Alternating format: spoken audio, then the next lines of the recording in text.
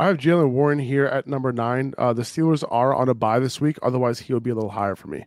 Jalen Warren, he's been looking good this season, right? Najee Harris has been looking absolutely terrible.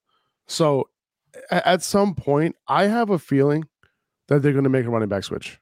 I don't know. I just have a feeling here because it's not like Najee's just doing Zeke things. He's looking worse, way worse. Okay, like he's not Zeke. He is bad. Okay, he just looks confused with the ball in his hands sometimes. Yeah, and he's just not looking good. And whatever the reason is, injury, non-injury, whatever, it doesn't matter because you have a running back behind him who is absolutely doing his thing. Right, with every touch that he gets, he's gaining positive yardage. He's doing his thing in the passing game. He came in relief of him late in that game last week, and he was able to do his thing.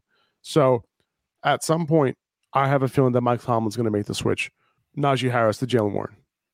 Yeah, I feel like you have to at this point. We've seen Najee Harris, and we talked about inefficiency, but it's no longer inefficiency. It's just incapability. It doesn't seem like he's doing anything, valuable with his touches. And Jalen Warren, is breathing down his neck. Like you said, I wouldn't be surprised if he gets a few more snaps. I don't know if you saw, there's one meme that they put out. It's Najee Harris with the ball in his hands, and it's a picture of Paul Blart on his, scooter thing. He doesn't go anywhere. He just spins around and falls over. Oh, man. Like that, I felt that, especially as a guy that was touting Najee Harris, that he was one of the safer picks. And the offense just is not good in Pittsburgh, but this goes beyond just a bad offense and a bad team. We've seen Christian McCaffrey do things, and obviously it's hard to compare Christian McCaffrey to Najee Harris. We've seen running backs do their things on bad offenses, and this is just Najee Harris, really just adding to the problems that Pittsburgh has. I'm not even sure he's not an RB2 start anymore. He's like an RB3 start.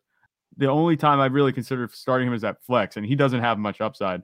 He is just, good for 9-10 points, and that's about it. And then I think the floor might even be a little bit lower than that. Najee has had one of the biggest fall offs, and Jalen Warren, if he's not on a roster, he could be moving up quick. I don't think Najee's going to get traded or anything, but a bench, he could soon be riding the bench a little bit more than Jalen Warren. I haven't had Najee ranked in my top 30 in like 3 weeks or whatever. I think it's been longer than that. Yeah. And it's because he's just not looking good. He's not looking good. So stash Jalen Warren now while you can. Before the switch is made, he should be on your roster already. Okay, this is a situation to take advantage of.